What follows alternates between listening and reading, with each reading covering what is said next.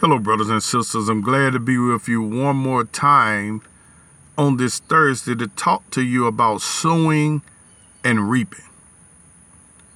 Father, the entrance of thy words, give it light.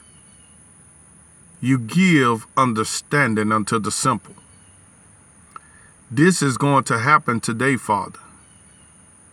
Your word is going to break everything that is not like you, everything that is hindering your sons and daughters. The word of the Lord will break it today. For your word is powerful, Lord. Your word is sharper than a two-edged sword. And the job will get done this day. We will bless today, Holy Father, for it is you who is at work within me, doing your will and your good pleasure. Lord, I thank you for what you're about to do in the name of the Lord Jesus. Amen. Mark 4:14, it says, the sower soweth the word. In the book of Numbers, we had a situation, right? I think it's the 13th chapter of Numbers and the 14th chapter of Numbers, where God had given the children of Israel the land, the promised land. And they were supposed to go over armed to dispossess the indigenous people, or the inhabitants of the land, kill them, and they were supposed to take it over. And the reason the Lord was driving them out, he gave them a list of laws of things they should do and things they shouldn't do. And he told them, he said, if they did these things that I'm telling you not to do, and that's why I'm kicking them out. Man was going to be his instrument to kick them out. That's how God do it. When he get ready to do something, he use people. So when he told them he give them the land, Moses sent spies, right? 12 spies, one representative from every family. 10 of the families had a negative report, their leader. And two of the leaders had a positive report, Caleb and Joshua. So as you read the story, you'll find out that the report of the majority won. How many know that the majority are not always right? You will see polls in this country sometimes where the majority is wrong. They'll say the majority of the people think this, and they wrong. Their thoughts is contrary to scripture. The majority think that. The majority think this. And the majority is wrong a lot of times. And what I want to encourage you to do, don't be labeled with a group of people, whether it be your race or whether it be a political party. Be labeled or believe the word. And the majority who was in unbelief, who said we cannot conquer these giants. See, they looked over and saw that the people was giants when they went and spied out the land, and they said they can't do it. And they said they was grasshoppers in their own sight. Then they said they were grasshoppers in their sight. They spoke for themselves and they spoke for their enemies. But God often put the fear and dread of his people upon their enemies. They're scared of you. Well, a guy worked with me, said something interesting to me about a week or two ago. He said, I don't know why they scared of you downtown. I never knew they were scared of me. That came as revelation to me. I didn't know they were scared of me. And then one of my other co-workers said, well, it ain't the good people that scared of them, it's the ones that do evil. Because I'll rebuke people. I'm gonna be honest. If you practicing unprecedented evil, I don't just rebuke people just to rebuke them. But if your level of evil is unprecedented, I would challenge you on it. Now, I use the word rebuke, but I'm not hollering at them. I'm just saying, hey, man, that stuff you're doing is not right. It's evil.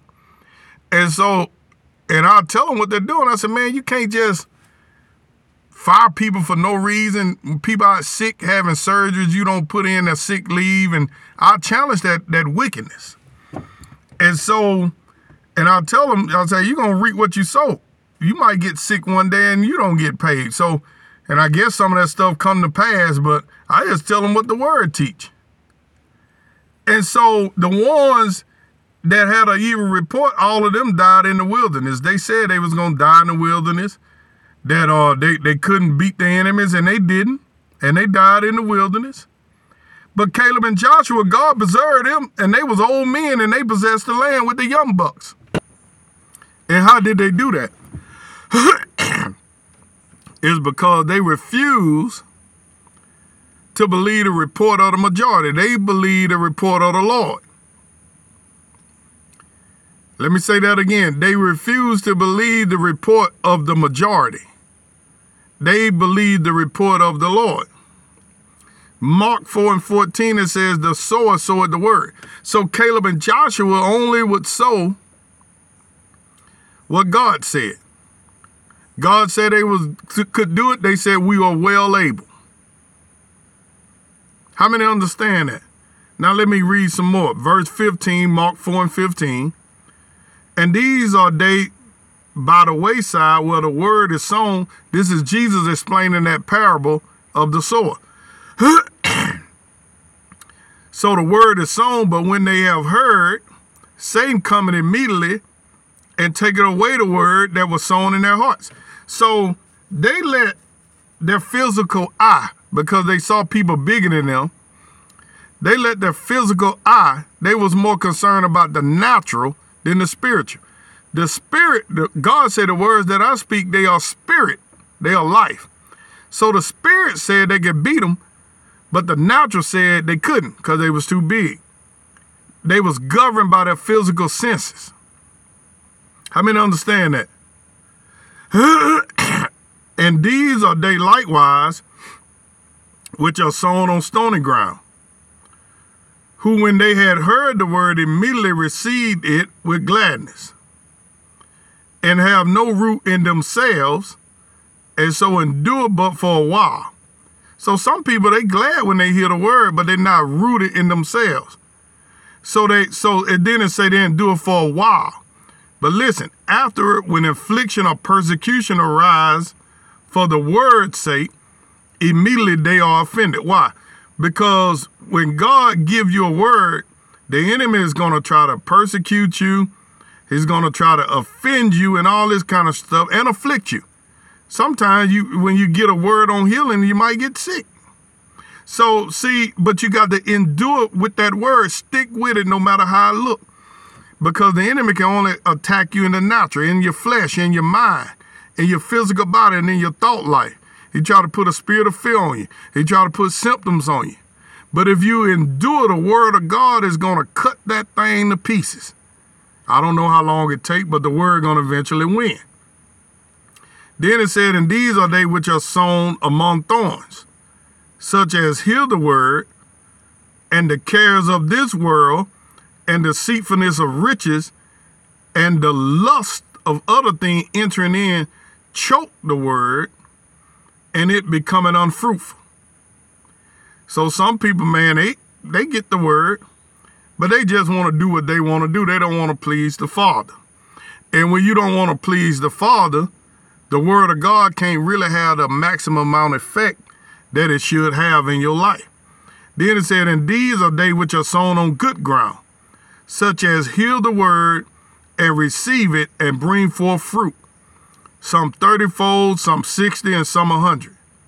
So what God is teaching is that a person that studies the word and begin to make the word of God out of confession. David said, I meditate on the word of God day and night that I might not sin against thee. God told Joshua to meditate on the word day and night, then he'll have good success. The word meditate means to say over and over again. I got a lot to say, but I'm out of time. Be blessed.